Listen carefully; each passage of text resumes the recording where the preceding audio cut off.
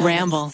Bada bing, bada boom. This might be the world's strangest Walgreens. No, this is not an ad for CVS, okay? This is a real story that takes place in Walgreens. Now, when you walk into this specific location in Chicago, Illinois, you're not going to think it's strange. You're not going to think it's bizarre. I mean, it's got the regular stuff that all Walgreens has. It's got some cosmetics. In the middle, it's got aisles of overpriced household items. You've got a pharmacy in the back. What's so strange about this one? But when you peel a layer off and you really get to look inside the employees' lives, you start realizing some dark shit is happening. So the lady, for example, she's working the cosmetics department, and she might seem nice, she might seem helpful, but she was actually really stressed. Her ex had taken pictures of her where a dog, a German Shepherd, was performing sexual activities on her, and he refused to give them back.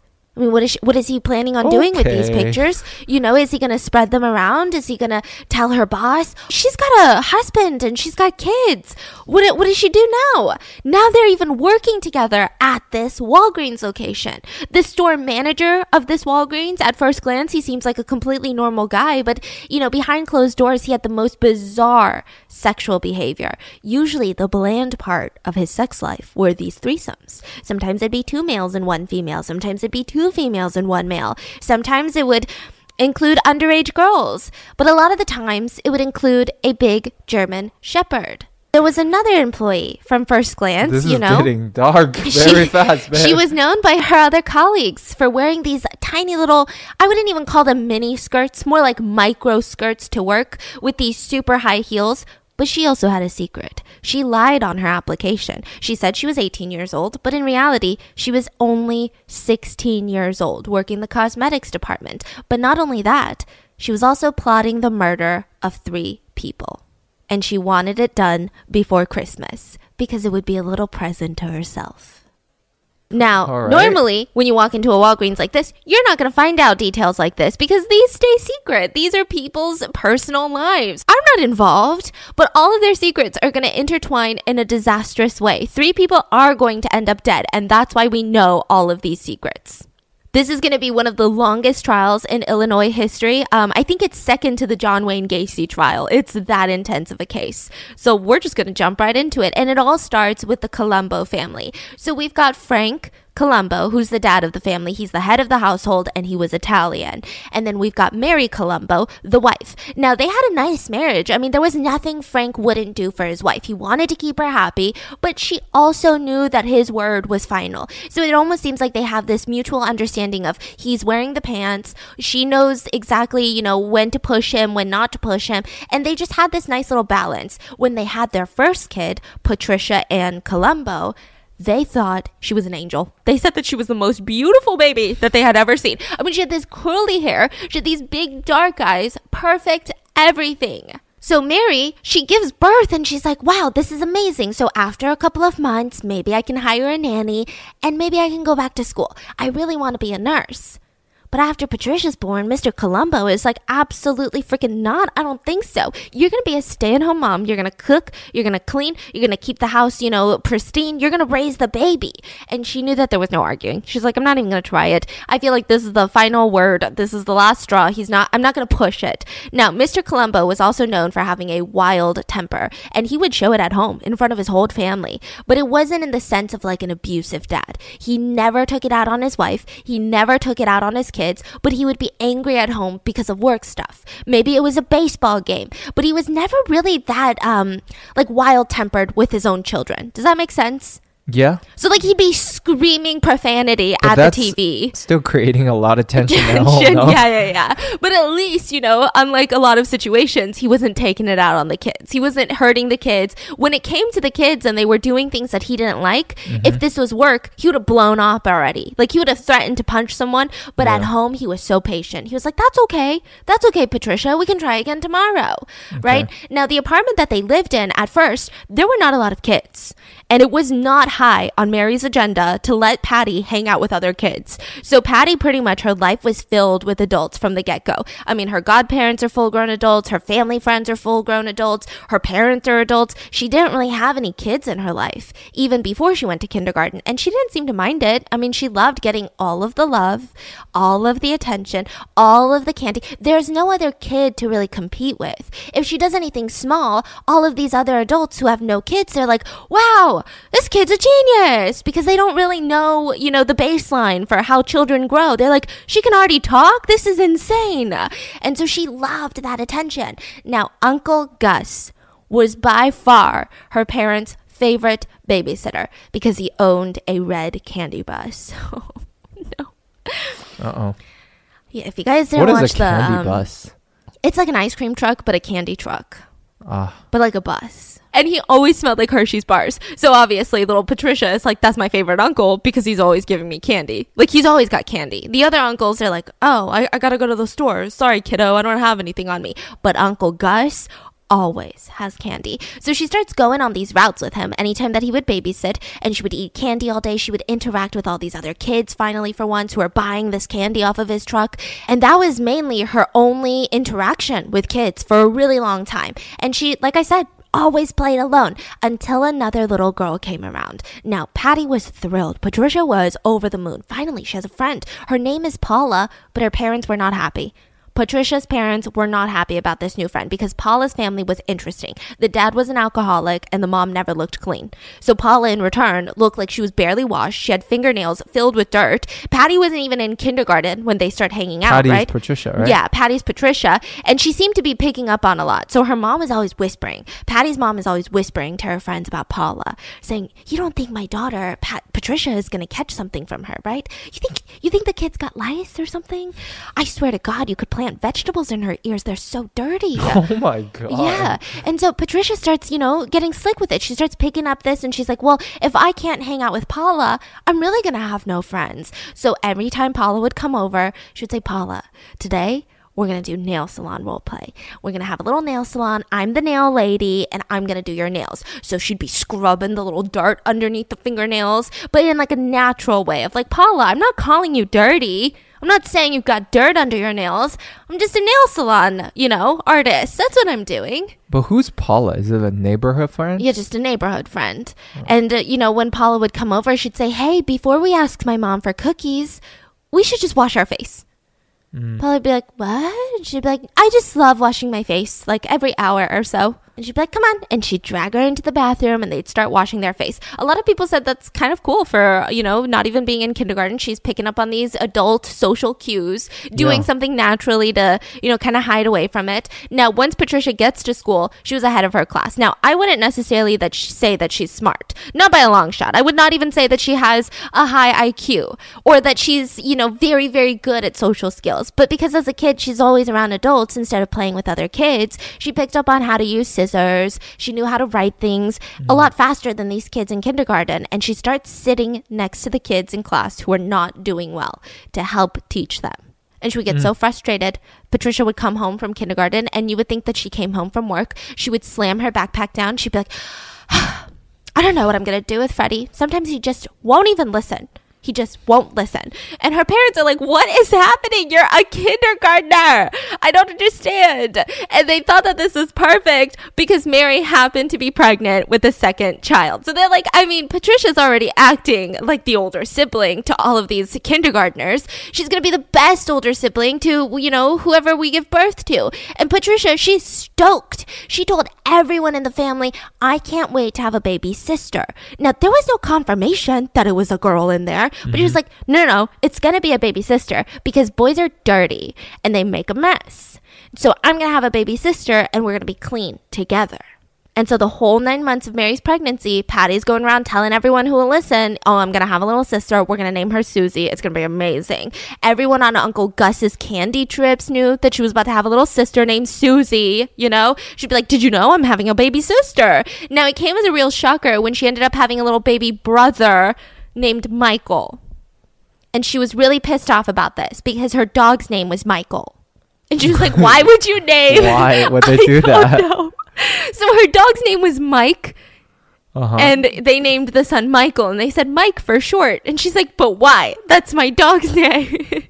And she was incredibly triggered by this. Honestly, I don't know why they did that. And she was so pissed off that she went to class in front of everyone and she told everyone, my little sister was born and her name is Susie. And she sat back down. It's almost like she felt like if I told my class this, maybe it'll become true. Maybe it's all a joke. Because she's in kindergarten. How is she supposed to know that this isn't a joke? Now, Mary Colombo finds out that Patricia is going around telling everybody, I have a little sister named Susie. Now, I don't know if it's the postpartum, but she was unusually pissed. Mary Colombo was so pissed off. She dragged Patricia to the side and said, you're a little freaking liar. Now, Mary Colombo told the teacher, you have to make my daughter stand up and admit to her lies in the middle of class. Okay. So Patricia gets up in the front of class and she calls herself a liar.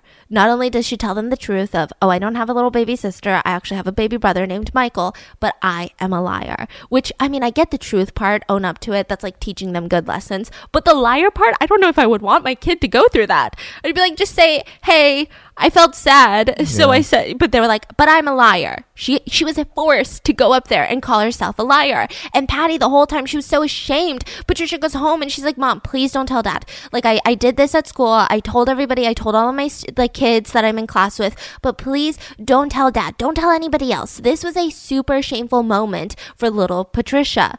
Now, the only person getting her through any of this was Uncle Gus. Because he would tell her, you know, it's fine. We should be happy that it's boy. You know, we don't even care it's a boy. We're glad it's a boy, right? Because if it was a girl, she would want to come on these candy trips with us and she would eat more candy than you and she would want more attention than you. And you don't want that. It's just us against the world. You and me, Patty, right? And she was thrilled, right? She's like, okay, fine, Uncle Gus, you're the best. So one day she comes home from school and he's parked right in the driveway. So she's like, what's going on? It's not the weekend. And he's like, well, your mom's at the hospital with Michael, so I'm supposed to babysit you. You're going to come on my candy route. It's going to be fun, right? So they start on the route and afterwards he parks in the woods. So she's like, what's going on? Like, what are we doing in the woods? I got to go home. And he's like, well, I thought maybe we could do something different today. I want to show you something.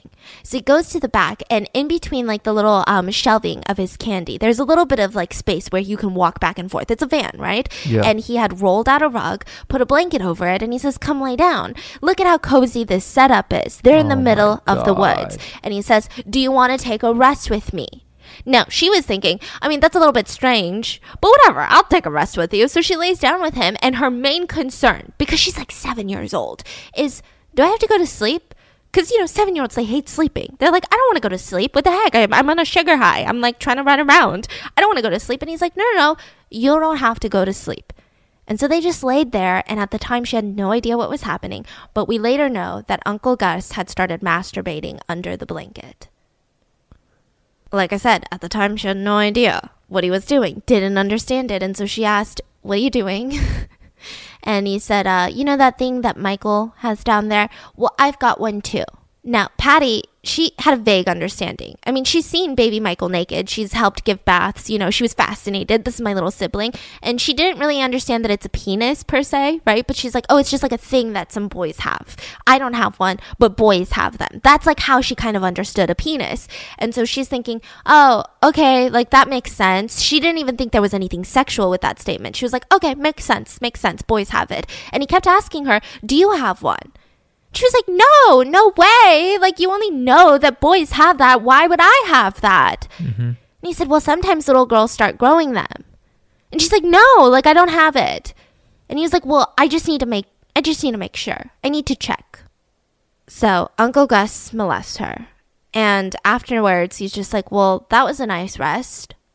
And they get back into the front. She, again, has no idea she doesn't realize it's a sexual thing. She doesn't realize that he molested her. She just thought, oh, that was like different. I've never done that before. That was strange. But she didn't think, oh, I should probably tell my parents, right? So she's in the car and he keeps telling her on the way home, like, don't tell anyone. Don't tell anyone about our little candy route today. They might get mad at us. Why would they get mad at us, Uncle Gus? And he's like, well, everyone knows that you're my favorite little girl, right? And I'm your favorite uncle. Isn't that right? Yeah. And they'll be mad that we like each other so much. You know, adults call it jealousy. So all these adults will be jealous that you like me more than them, and they'll be jealous that I like you more than I like Michael, and it'll just be like a whole thing. And even if you did tell them, they probably wouldn't believe you. So that part, she got confused, and Patricia was like, what do you mean? Why wouldn't they believe me? We were just resting.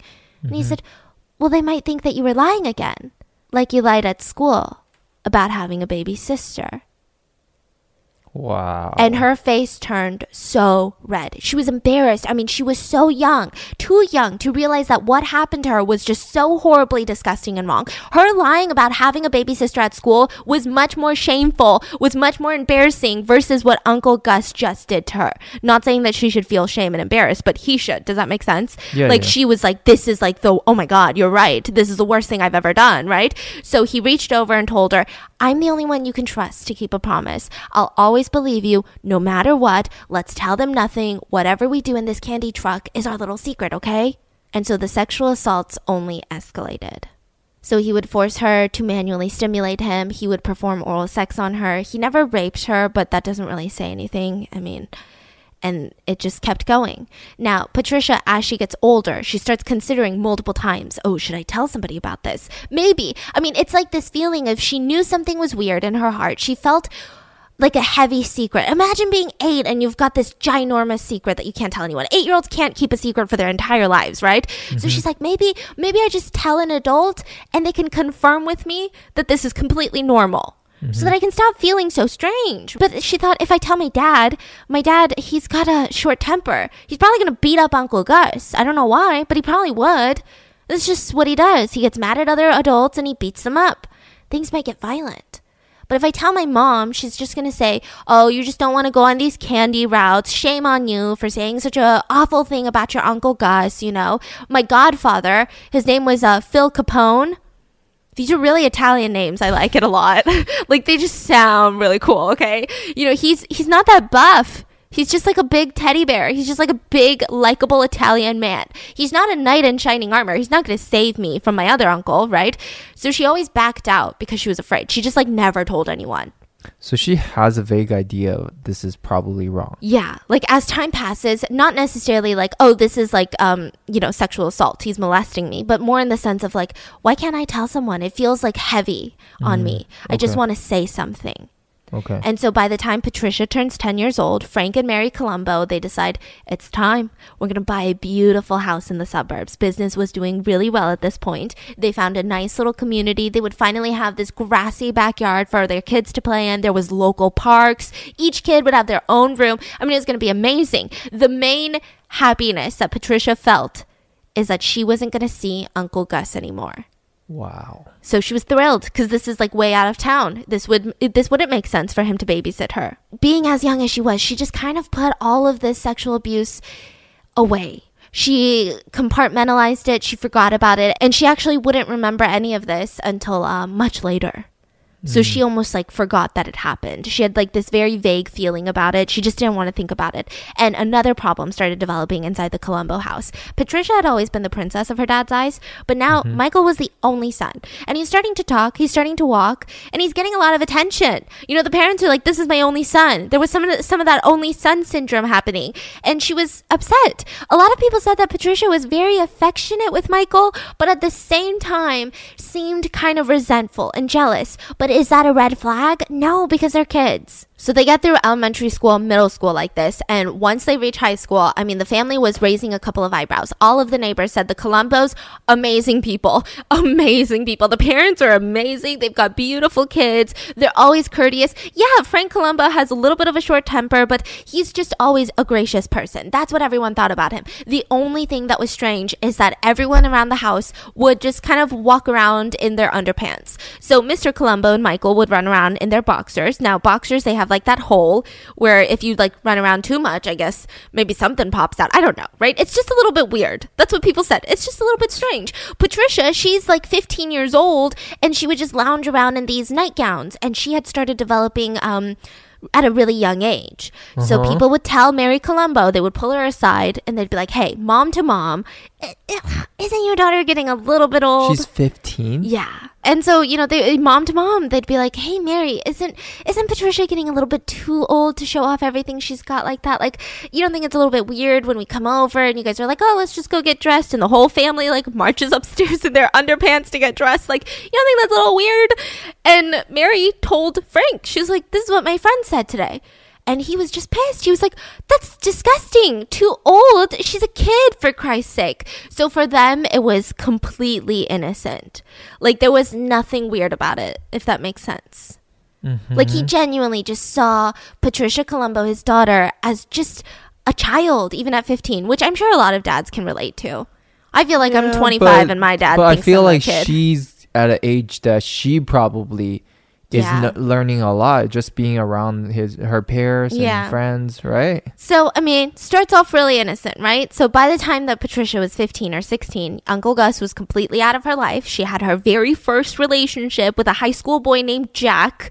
Oh God, it was amazing. They went into the woods. He parked the car. They made out. Now, the whole making out thing, she said it was underwhelming. He was not that good. She was so excited. She was so excited to make out with him. But overall, not a great performer, the Jack kid.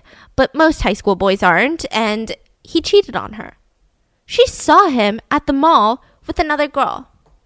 Ultimate heartbreak. Okay, this is life-shattering stuff. So she's 1 month away from her 16th birthday. She had broken up with her high school boyfriend. He had cheated on her. All of her other friends, they've got boyfriends. They go on double dates, triple dates, and what is she gonna do? Go alone? No, that's embarrassing. So she goes to her guidance counselor and she says, "Hey, is there anything else I can do around school? Like, because she always loved being proactive and part of the community. Is there something I can do?"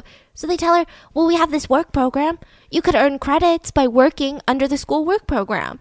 You're poised, you're well-mannered, you're well-spoken, you know, you're very mature for your age. We have an opening at a local sandwich shop. It's the one, it's called Corky's. It's the one at the Walgreens, next to the Walgreens, at the Grove Shopping Center. Do you know which one I'm talking about?" And she's like, "Oh yeah, the little cute little sandwich shop. I would love working there." So the schedule would be that after school, Monday through Friday, she would work at the sandwich shop for 3 hours after school. And then on Saturdays, she would work a full 8-hour shift. And she really liked the experience, meeting the customers. Her uniform was super cute. She had this red apron, made her dark eyes and her dark curly hair stand out. Her boss was like this chill older lady in her 40s. They got along well. Her parents were not happy about this job setup, but Michael was stoked. Her little brother was like, "Free sandwiches? Are you freaking kidding me? I'm going to come over every single day to get free sandwiches." So a couple weeks into this man walks into the sandwich shop. And Patricia drops the tuna sandwich that she was working on because she was like, "This is by far the hottest guy I've ever seen in my entire life. Oh my God, who is this man? I'm sorry, what?" So this man had thick black hair. He was, you know, conventionally handsome. That's what people said. He had these dark eyes that made him look almost mysterious. And Patricia was head over heels at first sight. So she starts asking around. She's like, "Who's that? Who's that? Who's that guy?" And everyone's like, "Oh, that's the new manager at the Walgreens next door. Yeah, I think he works in the pharmacy too. He just transferred here. His name is Frank DeLuca." And she's like, "Oh. Another Frank?" Yeah, that's why I was saying Mr. Colombo the whole time. Because, yeah, it's very interesting. The two Franks are both Italian. They are both named Frank, and they're both around the same age. So he's same age as her dad. Yeah. As Frank Colombo is around the same age as Frank DeLuca. And so he walks in and, you know, she's like, "Wow, he's handsome, Frank DeLuca." And Patty was so thrilled by his last name because she was like, "DeLuca, he's probably Italian. I'm half Italian. My last name's Colombo, which means we're probably going to bond over something. Like, I can casually ask him for his name and casually drop the fact that I, too, am half Italian. And it'll just be like love at first sight. We'll just start dating immediately. And we'll go to Italy together." I don't know. She was just having these thoughts. So he starts coming in every single day for coffee. If he skips a break, if he happens to not come in for coffee, she would make an excuse to go to Walgreens. She would pretend to be shopping, maybe for a birthday card, maybe for some lipstick. And she would just snoop on him the whole time. And when I tell you it was obvious, she's 16. I did this when I was 16. I mean, not stock Walgreens managers, but like, you know, you like want to be in the area where the guy that you like is. And it's so obvious, but you think that you're being slick. And you're like, "Oh, no, I always come to the gym." "No, I come here every day." What are you talking about? And so she starts snooping on him. Every single day at work, she would just stare at his table. She started coming with her hair completely done. She would refresh her makeup prior to all of his break times, and they finally started talking. Now, he claimed to be 28 years old, which was a lie. Frank DeLuca was a liar. He was actually 36 years old. And Patty lied and said that she was 18, but she was actually turning 16 in a month. Wow. So the next thing that she noticed while they're talking is that, well, of course, he's Italian. He works at Walgreens. He graduated from Purdue. He played football. He loves skydiving. What a macho man. But one thing was that on his left hand, he was missing a full index finger and the tip of his middle finger. Wow, okay. And she was like, what happened? Did something happen? Oh, I lost it in a skydiving incident. And she thought this was delightful. He was like, my parachute wouldn't open. I pulled the ring to open the safety chute, and one of the cords, it just wrapped around my finger, and the pressure of the parachute just took off my finger clean. Oh my God. She was like, what a man. You know, these high school kids, they like lose a pencil and they'll be crying. But this right here, this is a real man. He goes parachuting, okay? That takes balls. She was like head over heels. I mean, this was like her moment. So Frank starts calling her Patrish, and she loves that even more. She was like, oh my God, yes, I'm Patrish now. And he starts stopping by way more often than he has breaks. I mean, what is he getting paid to drink coffee at Corky's? I don't know. She would stop at Walgreens. Eventually, it got to the point where they were interacting 6 to 8 times a day, every single day. That is way too often. Even the sight of him talking to another girl made Patricia insanely jealous. Even a customer. So one day she sees him walking an attractive dark-haired woman to her car and kissing her on the cheek. So she's like, I'm going to confront him about it. Oh, that's not okay. So he sits down with his coffee and she's like, so I'm assuming the woman that you kissed goodbye, she's just another customer too? Like she's just doing the most, right? Mm-hmm. And he says, no, she's a special customer. She gets even more pissed. She's like, oh, a special customer? So, okay. Well, how many special customers do you have? Why am I getting heated? Do you work at Walgreens, sir? I'm like getting mad. She's like, well, how many special customers do you have? Oh, it's just that one. Why is she so special? Because she's my little sister. And so suddenly, Patricia was incredibly embarrassed because that is just, she's 16. Like a movie plot. Exactly. And, you know, she's trying so hard to act mature and, you know, say that she's jealous without saying that she's jealous, but it's coming off very childish. And he's like, oh, that's my freaking sister. So, of course, she's incredibly embarrassed. Whenever he came into the shop, she could be making a tuna sandwich. She would just throw it at another employee and just go and start wiping his table. Just casually starts talking to him, just wanted to be around him, talk to him.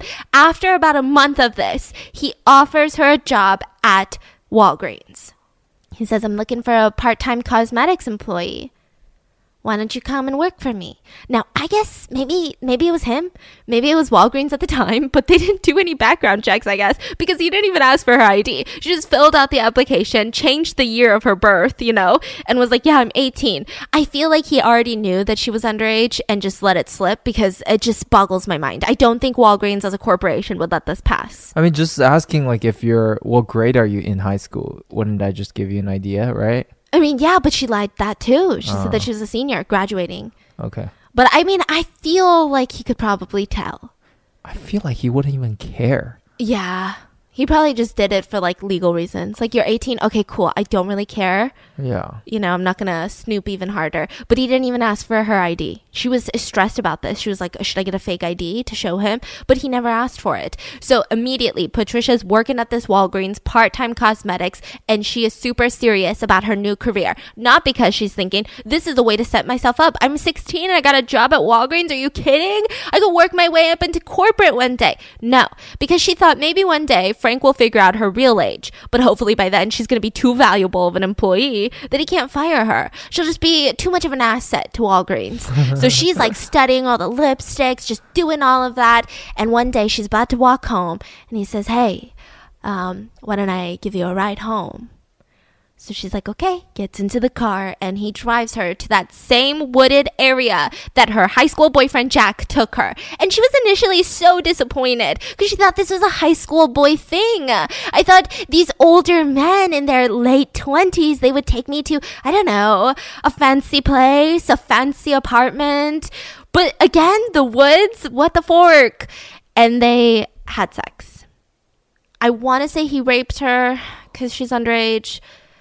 But they had sex, and this would happen multiple times throughout the next week or so. And then he decided, I don't really like having sex in my car. We need to do it somewhere else where there's a bed. So she's like, obviously, not my place because I live with my parents, but your place. You're like, what, 28? Liar, 36. 28 years old? You must have your own apartment. Let's go there. And he's like, no. My sister lives with me, and she's really old-fashioned, and she probably wouldn't like this.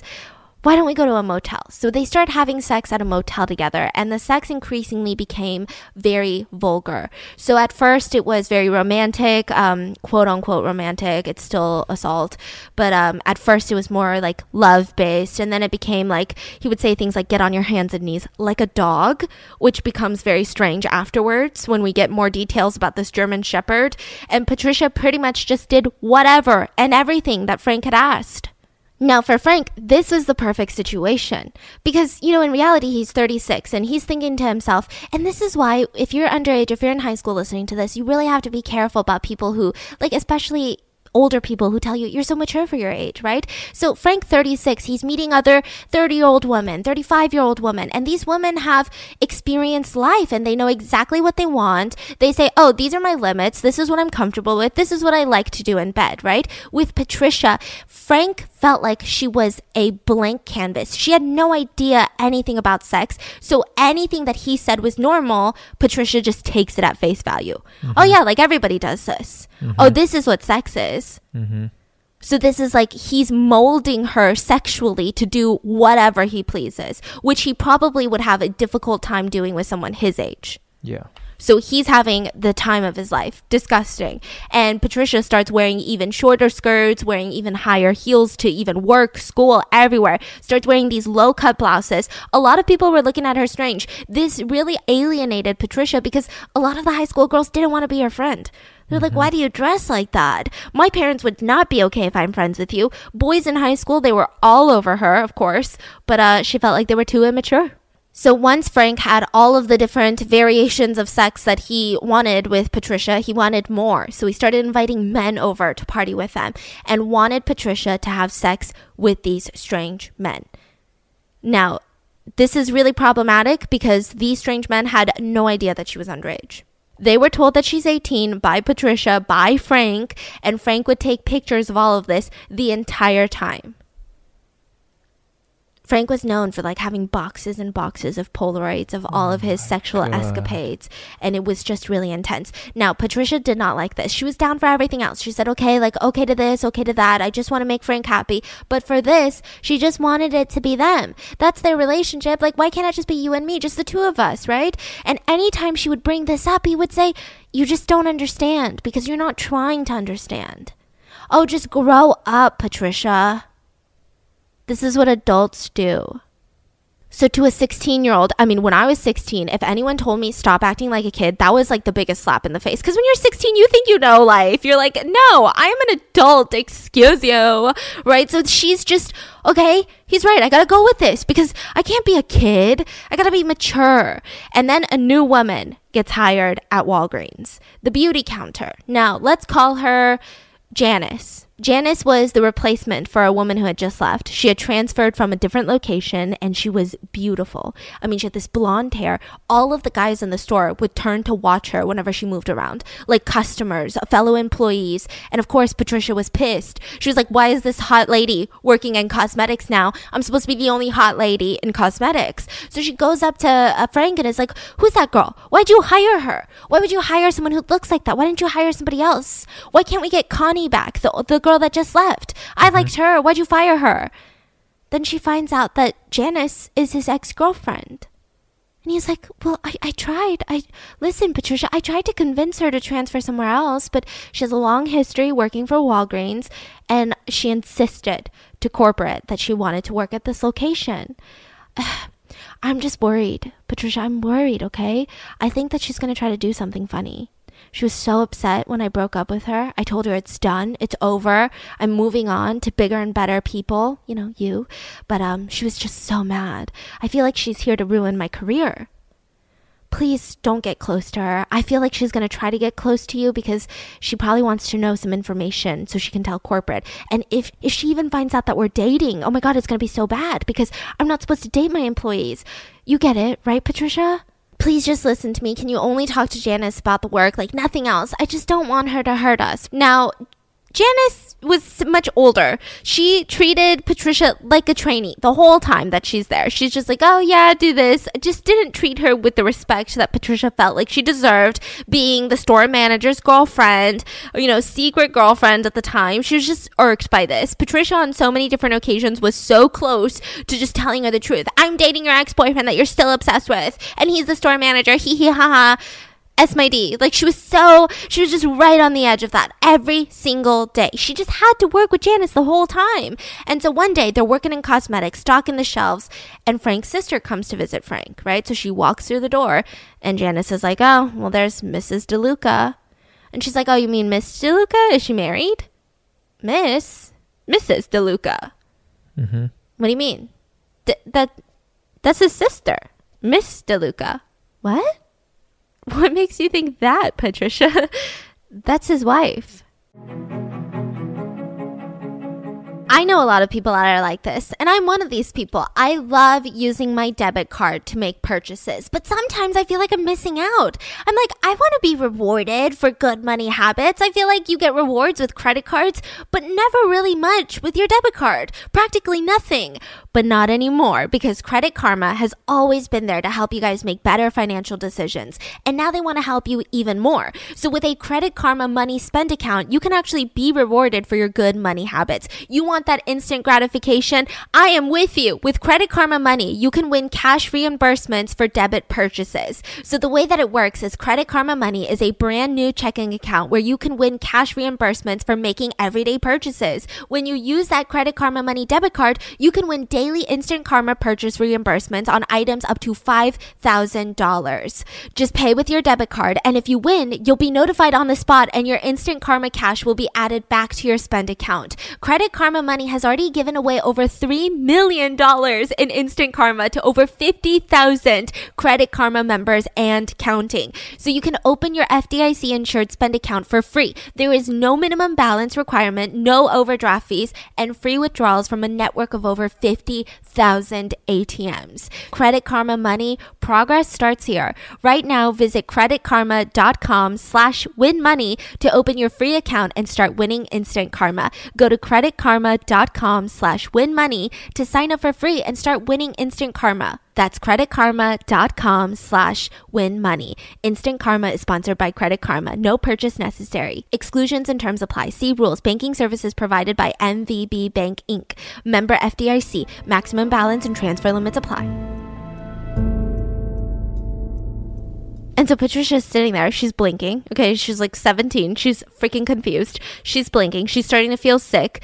And Janice adds, yep, that's the wife of our wonderful manager and the mother of his 5 children. Did you know he had 5 kids? Wow. What? He doesn't look old enough to have 5 kids. What is he, like 28? That's what he told her at Corky's, right? What is he, like 28? What? You think so? God, he's like 35. No, he's not 28. And so Patricia, I mean, her life is just crumbling around her. This is the ultimate betrayal. Patricia, this entire time, she had dreams of being this power couple. They were going to get married. They were going to have this nice house in the suburbs, run this Walgreens at the Grove Shopping Center. Are you kidding me? Maybe she'll get promoted to full-time. She had all of these thoughts and dreams and fantasies. And now she's finding out that her boyfriend is not 28, but is 36, has a wife, and 5 children. This is like the worst case scenario. So later that night, she confronts him in the motel room, and she was so angry. She said that she wanted to slap him across the face, but Frank DeLuca is not the type of guy that you slap, because he would punch you right back. So she just felt it in her heart. I probably shouldn't slap this guy. So in that motel room, he gives her a Valium to calm her nerves, like a little, pill. Stole it from the pharmacy, and he tells her everything that every married man who's cheating on their wife and their kids and their families says. We got married too fast. We had kids too fast. We were so young when we got married. Now we're in this loveless relationship. I'm just staying for the kids. I just love my kids. I don't love my wife. I'm just here to support them financially. I'm just like a dutiful husband. I just can't seem to divorce her because she will have nobody. She doesn't even have a job. I'm just being a nice person. I haven't even had sex with her in so long. She's also evil and so mean, and all she does is like nag me all the time. You're the true love of my life, Patricia, that I just met a month ago and hired. Not my wife, the mother of my 5 children. And of course, she's 17, and I know women who are like in their 30s that eat this shit up, and she's like, you're right. It probably is so hard for you to be in a loveless marriage. You're so amazing for sticking it out for your kids. So they have makeup sex. And Patricia, she was just wanted to release that last bit of anger. So as they're laying in this motel bedroom, after they do it, after she realizes he has like this secret double life, she tells him, by the way, when we first started doing it, I was only 15 years old, turning 16. So you're lucky that I love you because I won't tell anyone. And what was his reaction? Just silence. And acted like he didn't hear it. He just moved on. What? So it was her being like, yeah, you better mean what you said. You better mean that you really love me because I could put you in jail. I mean, this whole relationship is really alarming. Just to add even more context, Frank DeLuca was pretty much, I think there was only a 3-year difference between Frank Colombo, Patricia's dad, and Frank DeLuca. Frank DeLuca also had a daughter that was the same age as Michael, her younger brother. Mm-hmm. This is a very strange setup. Mm-hmm. Now, Patricia immediately, when she finds all of this out, she wants to leave the house. In a few months, she's going to turn 18 years old. All she needs is money. There's so much pressure around the house now. Her parents are constantly on her about this and that, and why are you wearing that? Why are you doing this? She just wants to be free. That's what most 18-year-olds feel. She wants to drop out of high school, start working full-time at Walgreens, save up money, get her own apartment. This was the path that she was headed on. But then there was a change of plans. So the guy that she had a threesome with, right, where Frank DeLuca was just taking pictures of her, with this man, this strange man, when she was 16 years old, he walks into that Walgreens and she's like, oh, hey, like, remember that night? Like, we partied. Hey. And he's like, oh, hey, nods at her and walks straight up to Janice and they start hugging as if they're just old, longtime friends. And Patricia, this shattered her world again because she knew that Janice had dated Frank DeLuca, but she didn't know that they did everything together too. She thought that she was special. Patricia thought, oh, we have these parties with extra guys because I'm special. Our relationship is special. He said that he wants me to experience the world because that strengthens our love. But he did this with Janice too. He did this with everyone. So my relationship with him and my sex life with him is not special. So she starts having a bit of a crisis. She just wants to get away from everyone. She said that was the feeling. She wants to get away from her house because her dad is nagging her. Her mom is always on her about all these short skirts. Her brother is getting to that age where he's getting a little bit catty and a little bit annoying, And then at school, she hates school, doesn't do well anymore. And all of these kids are too immature for her. This Walgreens, she found out that Frank has a wife and 5 children. And Janice is always there reminding her that Frank had other people before her. And she just wants to get away from all of this. So she goes to Frank and asks for the master key to the lockers. She forgot her code, needs the master key, needs to open up her employee locker to get her wallet. Mm-hmm. So he gives it to her and she goes by herself. And instead of opening her locker, she opens 2 of her coworkers' lockers and steals their wallets. Now, this is a really dumb crime. And I think that she probably was doing this as like attention seeking in terms of not attention seeking. I feel like that's always has a bad connotation, but in the sense of she was crying out for help because this locker room has security cameras. So, I mean, these people are going to notice that their wallet is missing. They're going to say, well, I had it when I got here or I had it during lunch. Let's check the tapes. So she know damn well that this is going to be found out. Yes, and she immediately goes on a shopping spree for days at a local mall, would buy lingerie, dresses, wigs, makeup. I mean, used so much of their credit card, wrote personal checks, would even wear these items to the store where her coworkers were working. So, like, imagine you have credit card fraud. You're going to say, what did they buy at Target? And you're going to see a sundress and you lost your wallet at work, your coworker's walking in with a new Target sundress, you'd be like, let me just think for a moment. Let me just put 2 and 2 together. So I think this is, again, why a lot of people thought that this was a cry for help.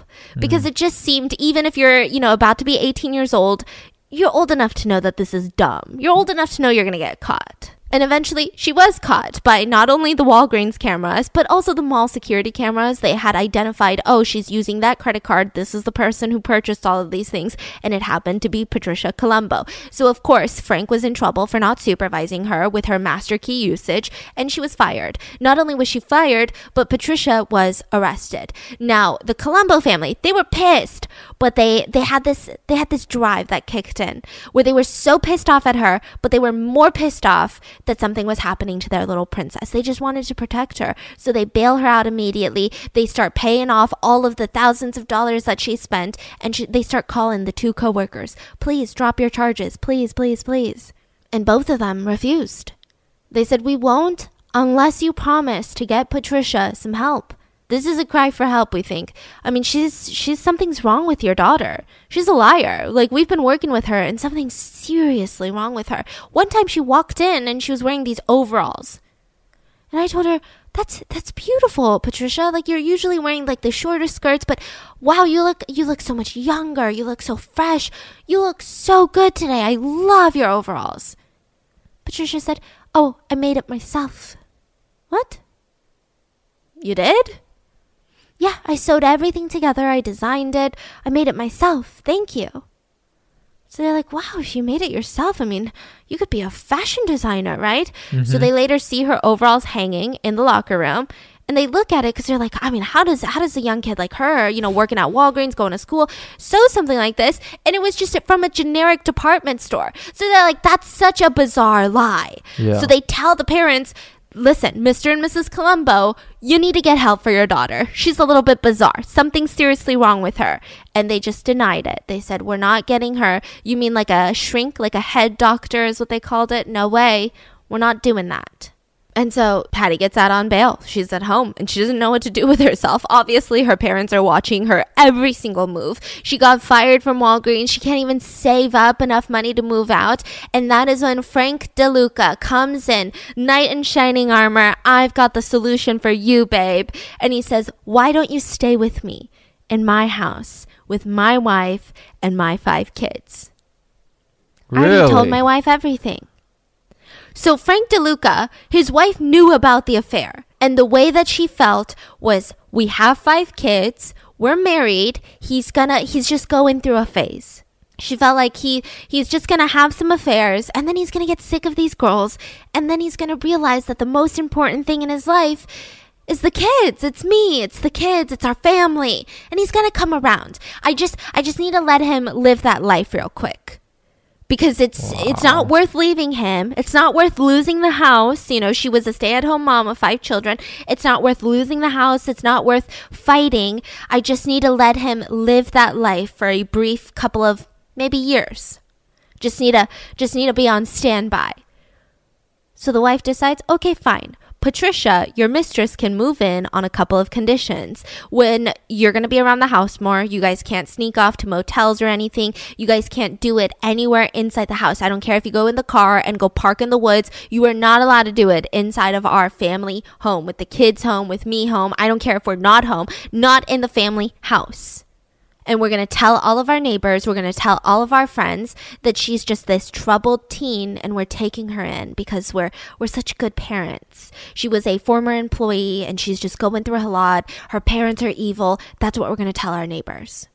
So Frank had it down. Frank tells Patricia all of this, and she's like, okay, sounds good. She packs up all of her bags and she moves in with the DeLuca family. Now, when she meets Mrs. DeLuca, she says that the whole vibe was she didn't treat her badly. She also didn't treat her kindly, just very passive, almost, with the attitude of this too shall pass. Like, you're not going to be around long. I'm not going to get to know you. Like, that type of vibe was, what she was getting. The kids were either confused. Why is daddy's coworker living here? Some of the older ones felt a lot of animosity towards Patricia because maybe they were catching on, or maybe they felt like, oh, my mom looks uncomfortable, so this is a threat to our family unit. What the fork is going on? Imagine those poor kids. What the heck? And they're similar age. Yeah, which makes it even more bizarre. Exactly. And so, I mean, Frank DeLuca's entire life, might I add, he thought that he was God's gift to all women, to womankind. What a mentality to have, you know? Yeah. You know how, like, some people are like, well, who's your idol? A lot of girls are like, maybe it's Michelle Obama. Maybe it's this person, right? No, Frank DeLuca was convinced it was him. To just all women around the world, God's gift to womanhood was him. Thought he was the best thing that ever happened to women because of how good at sex he was. And he was obsessed with sex in a way that made all women around his life, other than the ones that he dated, incredibly uncomfortable and incredibly grossed out. Everything was like a strange innuendo to sex. Now, I make a lot of sex jokes, you know, because I'm 5, I'm immature, but he would do it in settings that are professional. He would do it with not his close friends. Like, it's just bizarre. He was that type of guy. So she starts moving in, and she thought, okay, now Patricia starts seeing that the appeal of Frank DeLuca is wearing off. Because outside the house at Walgreens, he's the boss. You know, he's got his own car. Wow, what the heck? He's this man. But inside the house, he's just kind of lazy, and it shows. He just lays around. He's not that good of a dad. His house is messy. Anywhere he goes, it's messy. He's not that good of a husband. And Patricia's just like, wow, do I even really like this guy? So eventually she goes back to her parents and she says, please, can I move out of the DeLucas? And her parents were so thrilled. They were like, yes, of course. Are you kidding me? We thought it was so bizarre that you were living there. What do you need? Do you want to move back home? And she says, no, Dad, I still want to be a grown adult. I'm 18 now. I want to have my own apartment. Can you just help me get it set up? Can you just pay for my rent? And I can get a job and I can pay for my utilities and pay for my food, please. So the parents, they thought anything to get her out of the DeLuca. So they get her an apartment. Now, it seems like the parents had an idea that they were dating, but it wasn't full on yet. They just thought it was strange. They didn't know that they were seeing each other, especially because the wife and kids were there. They thought, there's no way, right? There's no way if you would bring your mistress into your house, right? So that was kind of like the inkling. Now, everyone was happy about this move. Mrs. DeLuca, the kids, you know, Mr. and Mrs. Colombo, even Patricia. But Frank was so upset. He said, what do you mean you're moving out? And he told her the last words. You know what, Patricia? You're going to find out that it's not easy in the world. Okay? What are you going to do if you get in trouble? And I'm just not there. What are you going to do? So she moves into her apartment. She had this brief period where she was dating a guy in med school. Wonderful guy, actually. Like a really nice guy. He had a great future. Introduced him to her parents. Her parents loved him. His name was Andrew. Thought he was like just amazing. This is the guy that she should be marrying. This is the guy that she should be spending her time with. He's gonna be a pediatrician. They like loved him. But then she gets a knock on the apartment door. And it's Frank DeLuca. She opens it up and she's like, come on, Patricia, you're mature. You're not going to hide from your ex-boyfriend. You're going to say no straight to his face. She says, I've moved on. He says, but I left my wife and kids. I'm filing for divorce because you're the love of my life. Please let me stay here. And she does. And Frank DeLuca has now officially moved in with Patricia. And Patricia was ecstatic because she was like, maybe we are soulmates after all. I never thought that he was going to leave his wife and kids for me, but he is. And Frank DeLuca was ecstatic, and he would constantly tell Patricia, it's so nice here. After work, I was so sick and tired of going home with it's like a zoo in that house with 5 kids. This is a dad saying this. He's like, it's a zoo in that house with all those kids. So finally, Patricia, now with her renowned sense of adulthood, she decides, I'm going to be an adult and I'm going to introduce you to my parents. Just straight up. I'm going to tell them the truth. We're going to sit down. We're going to have this nice little lunch. Now that you're getting divorced, they're going to be ecstatic to meet you. So of course, they meet. And the parents are beyond pissed. I mean, he's practically the same age as Mr. Colombo. She would have 5 stepchildren. A few of them are the same age as even her own younger brother. She would never have things of her own. I mean, they're not even thinking of it as just age, but if he has this job, he's making this much money, he has 5 kids and a wife that he's paying alimony for, you're not going to have your own house. You're never going to have your own car. You're just going to be supporting these kids that aren't even yours for the rest of your life. You're probably not even going to have your own kids. Patricia, this is crazy. And she says, well, here's where it gets even crazier, Mom and Dad. We're getting married next year. We're planning for a June wedding. I will be 20 years old and he will be 38. And the Columbos kicked them out. They were like, I can't even talk to you. I don't even know what's wrong with our daughter. That she was a perfect angel. What happened? So meanwhile, at the apartment, the sex life between the couple is getting more intense. More strange men, more pictures. If she didn't want to do it, he would give her a Valium that he would sneak from work. Eventually, they got a German Shepherd by the name of Duke. And she did not have sex with this dog compared to his ex-girlfriend that also worked at Walgreens. There was sex acts performed, but she did get naked and take a bunch of pictures that looked like he was on top of her. This German Shepherd was on top of her, and it was just a lot. So this is happening for weeks. And afterwards, Mr. Columbo's coming around. He's thinking, I gotta do something about this relationship. I can't keep paying rent for that apartment, and he's just living there. There's a full-grown man, my age, is living there, having sex with my daughter. I can't do this anymore. So Mr. Columbo calls up Frank and is like, I'm gonna meet you after work. Are you closing today? He's like, yeah, I'm closing today. Well, I'll meet you at the Walgreens parking lot. So Frank, he's super nervous. He's like, please, Patricia, you got to be there. I don't want to meet your dad alone again, right? So Patricia shows up after work. All the other employees leave, and they're waiting in this empty parking lot for Mr. Columbo to show up. So he skirts into the parking lot. Like he's drifting. He's pissed. You can tell Mr. Columbo's pissed by the way that he's driving, right? He gets out of the car, and Patricia is like, finally, Dad, you've come around. Let's talk about it. But when Mr. Columbo gets out, they realized he had a rifle in his hand. And the couple was shook. So with the butt of the rifle, Mr. Columbo starts bashing in Frank's head. And he said, I will fucking kill you. Get away from my daughter or you're fucking dead. And he throws the rifle back into his car. And he says, I'll kill you too, Patty Ann. I'm serious. And he zooms out of that parking lot. So, of course, Patty rushes him to the hospital, calls the police, and the police, they take the rundown of the story, and they ask Patricia, do you want to sign an official complaint? Because you do understand what that means, right? We're going to arrest your father. And she says, good, arrest him, throw his ass in jail, that's what he deserves. So the police, they go to the Columbo house, and they arrest Frank Columbo. Now this, I don't know. Okay, yes, that was full-on assault, right? But I'm just saying, once you have a family member arrested, I'm not saying it's the wrong choice, but you're pretty much done for. I don't know how you can reconcile after that. That splits a whole family apart. So everyone was beyond shocked. And this time, Frank Columbo, who always treated Patricia like his little princess, the light of his life, told everyone that he's taking her out of his will. This was the ultimate betrayal. He told all of his family friends, she had me arrested like a common criminal. My own daughter threw me in jail. He was mad. And Patty was mad. Patricia was mad. She starts shopping for a hitman. What? She thought, this is her excuse, is that, my dad's actually going to kill us. You heard him. He told us, I'm going to fucking kill you. And he did, assault Frank. Maybe it's true. My dad's Italian. I always knew that he had a short temper. Maybe he has Italian connections to the Italian mafia here in Chicago. So she is still crazy in love with Frank. Yeah. And so she starts shopping for hitman, and she meets these two sleazy guys by the name of Lanny and Roman. Now, Lanny was a used car salesman, but he told everyone that he was a disgraced cop every single time that he got, because it was better for him, in his eyes, to be a disgraced, nasty, bad cop than it was to be a used car salesman.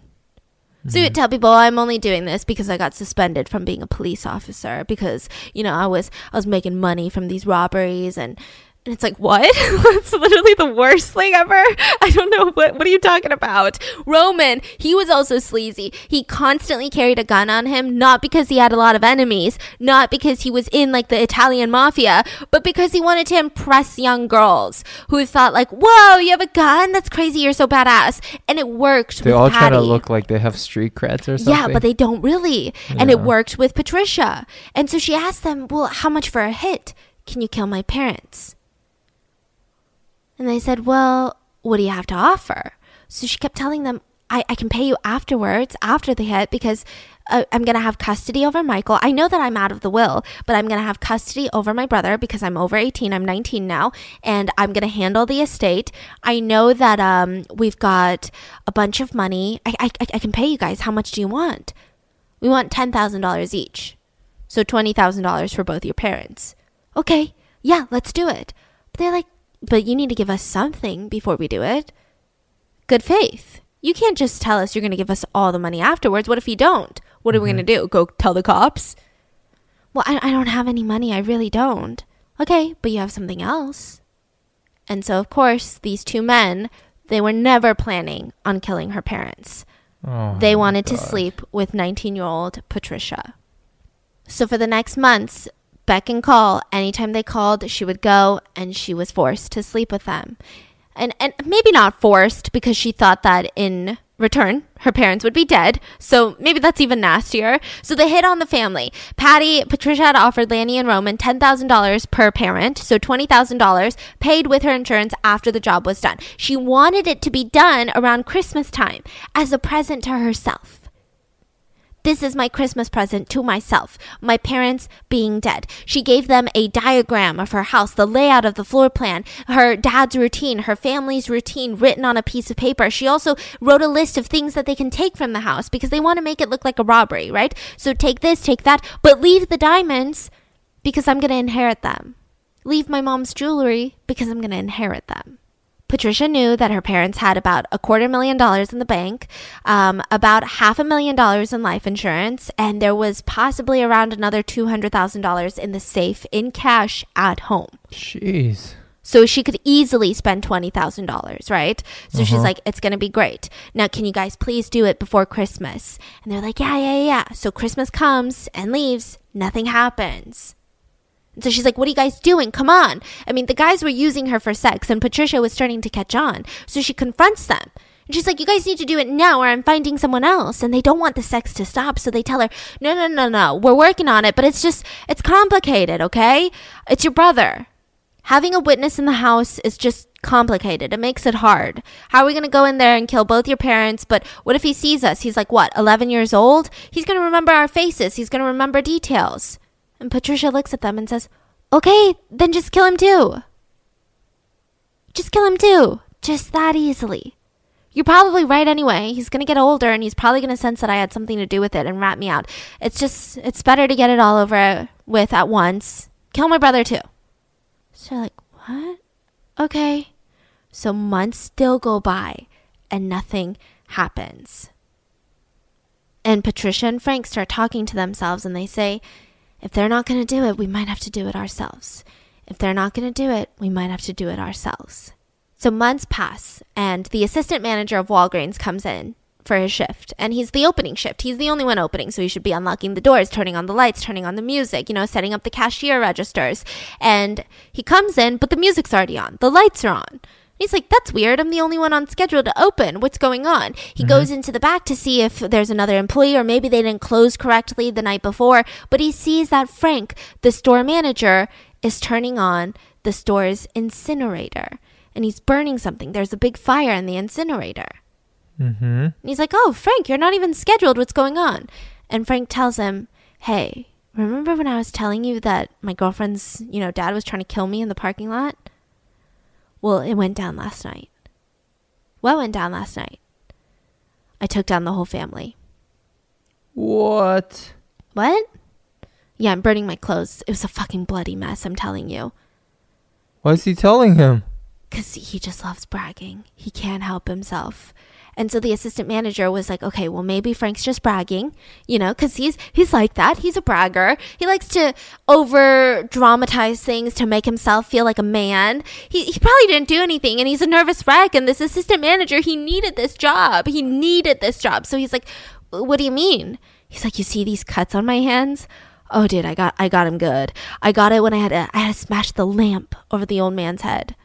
Yeah, I shot him, but he was still up. So I smashed this lamp on his head because he tried to fight. So the assistant manager was terrified. He tried to stay out of it. He just nodded, went back to work. The next day he arrives, and Frank is like, nobody's found the bodies yet. Isn't that weird? He's like, yeah, anyway, I'm going to be working in the back room today. So he's again avoiding him. The next day, Frank is still complaining. Hey, you don't think it's weird that they haven't found the bodies yet?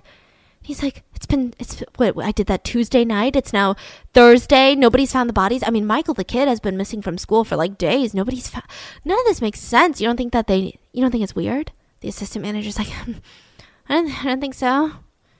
So he doesn't believe it fully right now. I mean, he kind of does. He's thinking, if I do believe it, this guy's probably going to kill me.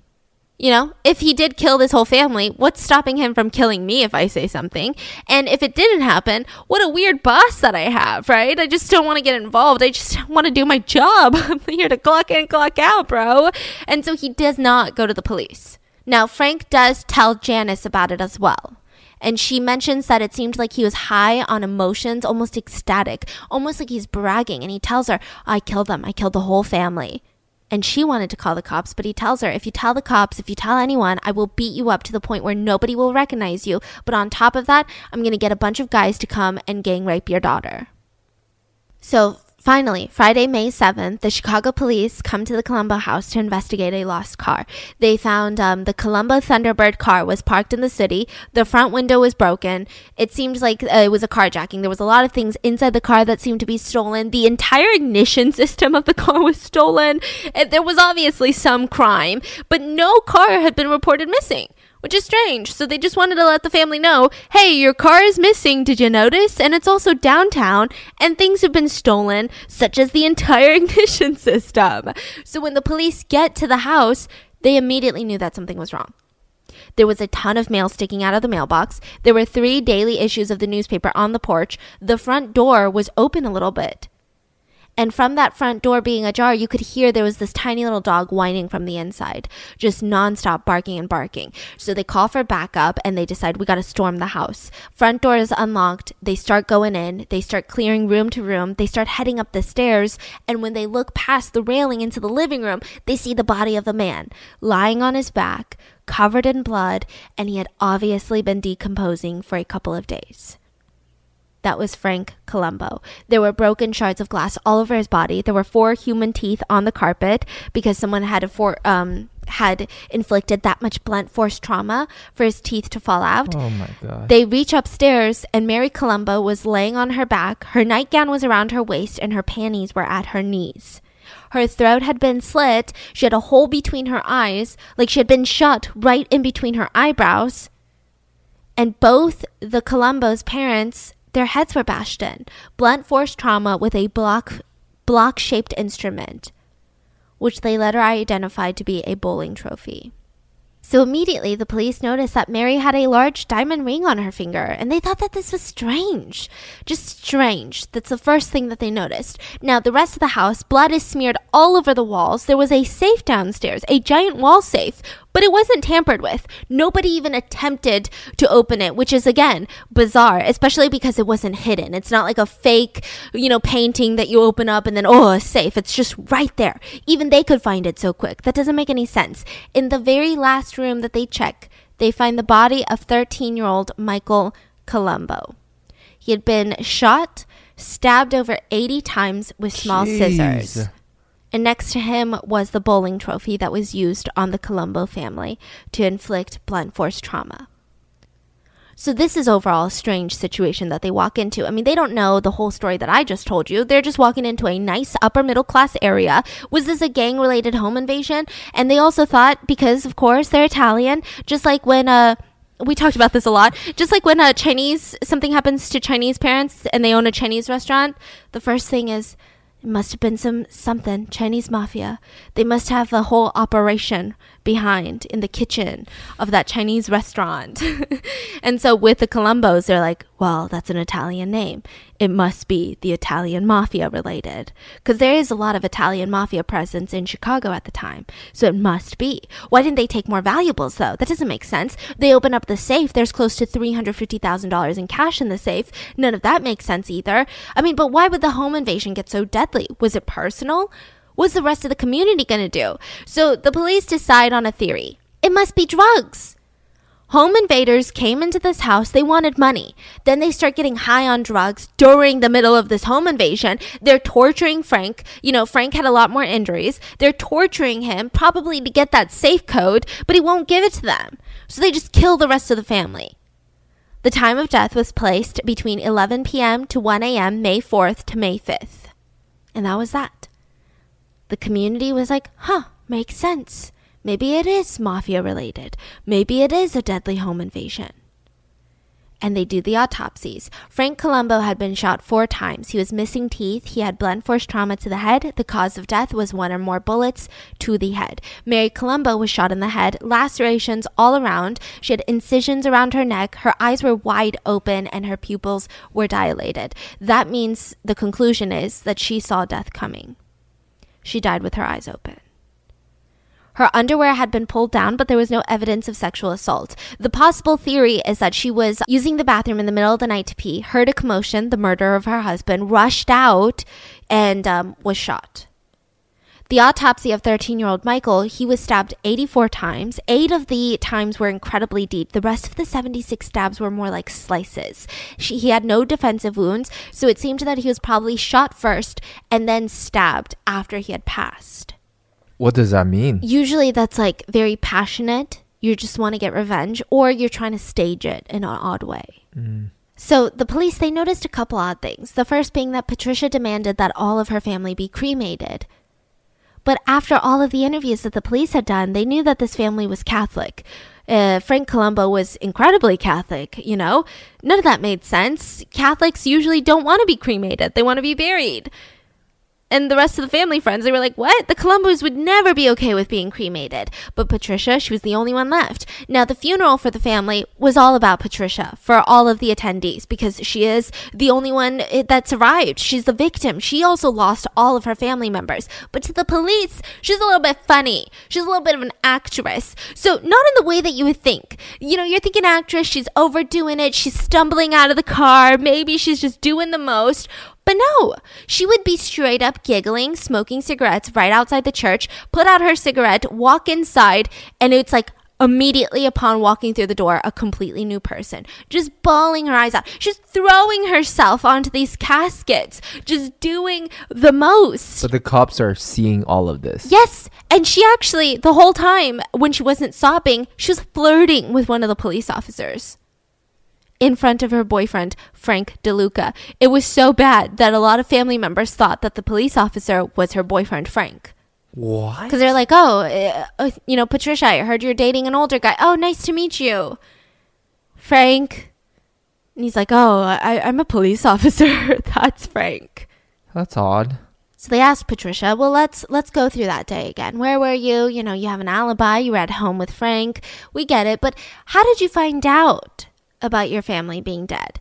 And she said, well, I was home and Frank told me that he had heard from a friend who works at the police department that my entire family had been massacred. Okay, so what did you do? I mean, what is your first thought to do, right? I'd probably go to my family's house. I'd be like, I don't freaking believe you, right? And if it happened, I need to see it. I need to go to I think that I would just have to go, right? But she didn't. She didn't run to the police either to confirm. She didn't call the police. She just stayed at home till later that night and then walked into a police station with Frank. I would like to say, other than summertime, there is no greater feeling than going out to a Trader Joe's and someone's like, hey, I like your dress. I'm like, what? Oh my gosh, you just made my day. I mean, it's such a good feeling. And I have been getting so many compliments recently. Everywhere I go, I've been obsessed with sundresses. I've been obsessed with sun hats because I'm feeling that summertime vibe. And the secret to my closet right now is ThredUp because they have so many popular brands at low, low prices. You guys know that I'm always like making videos for YouTube. I want to wear something different. And ThredUp is an online thrift and consignment store with access to over 35,000 dozen brands, all up to 90% off of estimated retail value, which is insane. Not only are you saving money, but thrifting just one item instead of new saves on average 77 gallons of water and 17 pounds of carbon emissions. Can you believe it? I mean, that's insane. You're saving the planet and you're looking cute while you do it. That's like the ultimate combo. And I think the coolest part about ThredUp is that it just makes thrifting easy and convenient because you can actually sort with your budget, with your style, with your size, so you find the best deals instantly. And I'm talking about amazing deals. Nike for $6, J. Crew for $9. They've got women's clothes, kids' clothes, handbags, shoes, and more. It's never boring over there. They have new arrivals every single minute, and there's always something new to discover. They have items that are in high quality condition. I've actually gotten a lot of clothes, like I mentioned, even with their tags still on, delivered straight to my door for crazy prices. They also have an easy return policy, so it also makes thrifting completely worry-free. So come on, get the styles that you love at a fraction of the price. You'll look and feel good with ThredUp. And for Rotten Mango listeners, here's an exclusive offer just for you. Get an extra 30% off of your first order at thredup.com/rotten. That's ThredUp.com/rotten for 30% off of your first order. Thredup.com/rotten for an extra 30% off today. Terms apply. What makes it even stranger is all these anonymous calls started coming into the police station. One of them was by a woman, and she said, well, I introduced Patricia. We knew each other from high school. I introduced her to a man by the name of Lanny, and he was telling me that he was gonna kill the family. I don't know if he did, but his name is Lanny, and he said that he was hired as a hitman for the Colombo. Oh my God. So they bring in Lanny. Lanny brings in Roman. They even show all the diagrams. And Lanny and Roman, they're like, listen, she gave us all this information. I swear to God, I didn't do it. The only thing that I was trying to do was get sex from Patricia. That's it. I swear. So they look at these sheets of paper. I mean, she had written down their routines, their diagrams of the layout of the house, everything. So they get a search warrant. They search Patricia's place, and she had an open notebook on her living room table that had the same exact sheets of paper obtained that had all of the drawings. It matched her handwriting by handwriting experts, but they also found a ton of super X-rated Polaroids of Patricia nude, of Patricia performing fellatio on strange men, even suggestive poses with Patricia completely naked with their German Shepherd Duke. Also other Polaroids of Janice from Walgreens, of her receiving oral sex from a dog. Yeah. Really intense stuff. So they find just bizarre things. So the couple was arrested 10 days after finding the bodies of the Colombo family. And Frank, the whole time during his entire interview, every single opportunity that he had to refer to Mr. and Mrs. Colombo, he called them Mom and Dad. Mom and Dad were a little bit upset when we first started dating because I'm a little bit older, but Mom and Dad were coming around to it. Mom and Dad were going to come to the wedding. Mom and Dad we're getting comfortable with us again. Why is he doing that?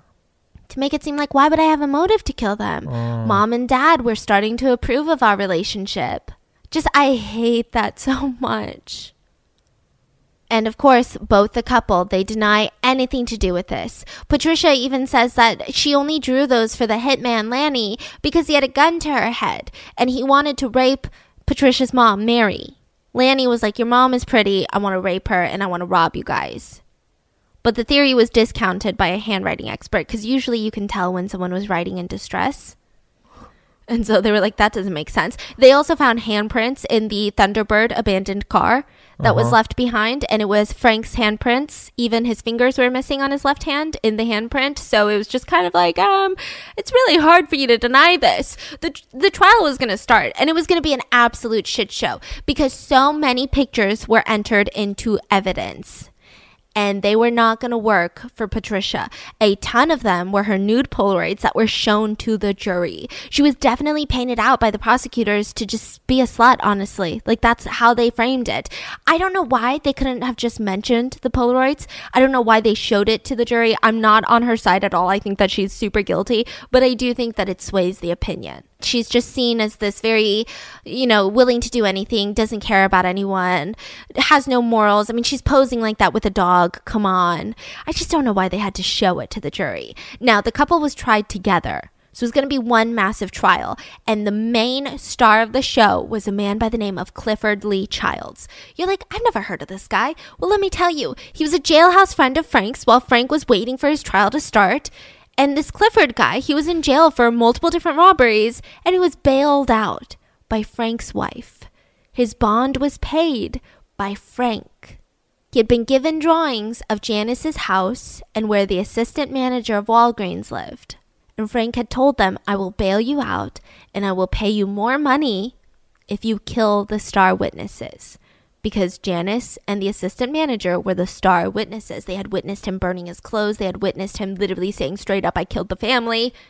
So he got bailed out and then he turned around. He's like... He got bailed out, but he didn't tell the cops. He just hung out with his family.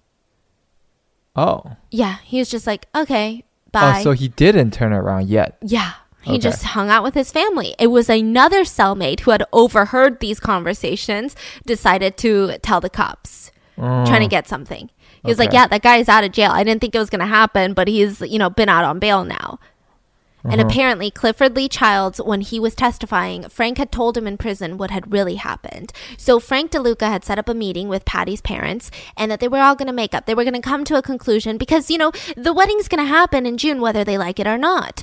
The plan was to meet at 8 p.m., but instead Frank shows up late at 10 p.m. He wanted to catch them off guard. Frank Columbo opens the door, turns around to go up the stairs, and that is when Frank DeLuca shoots Mr. Columbo in the back of the head. Now, there was some fighting immediately. Mr. Columbo was not going to go down without a fight, and so he shoots him a couple more times and breaks a lamp on top of his head. So then he goes upstairs to take care of Mary, and she had heard the commotion, rushed out of the bathroom. Her panties were around her knees. She was in her nightgown, and shoots her right in the forehead, in between the eyebrows. Then goes into Michael's room. By the way, Patricia's here. She's in the house? She's witnessing all of this. Forces Michael, her 13-year-old brother, to stand up, shoots him in the head. And then they grab a bowling trophy and go around from family member to family member, inflicting blunt force trauma.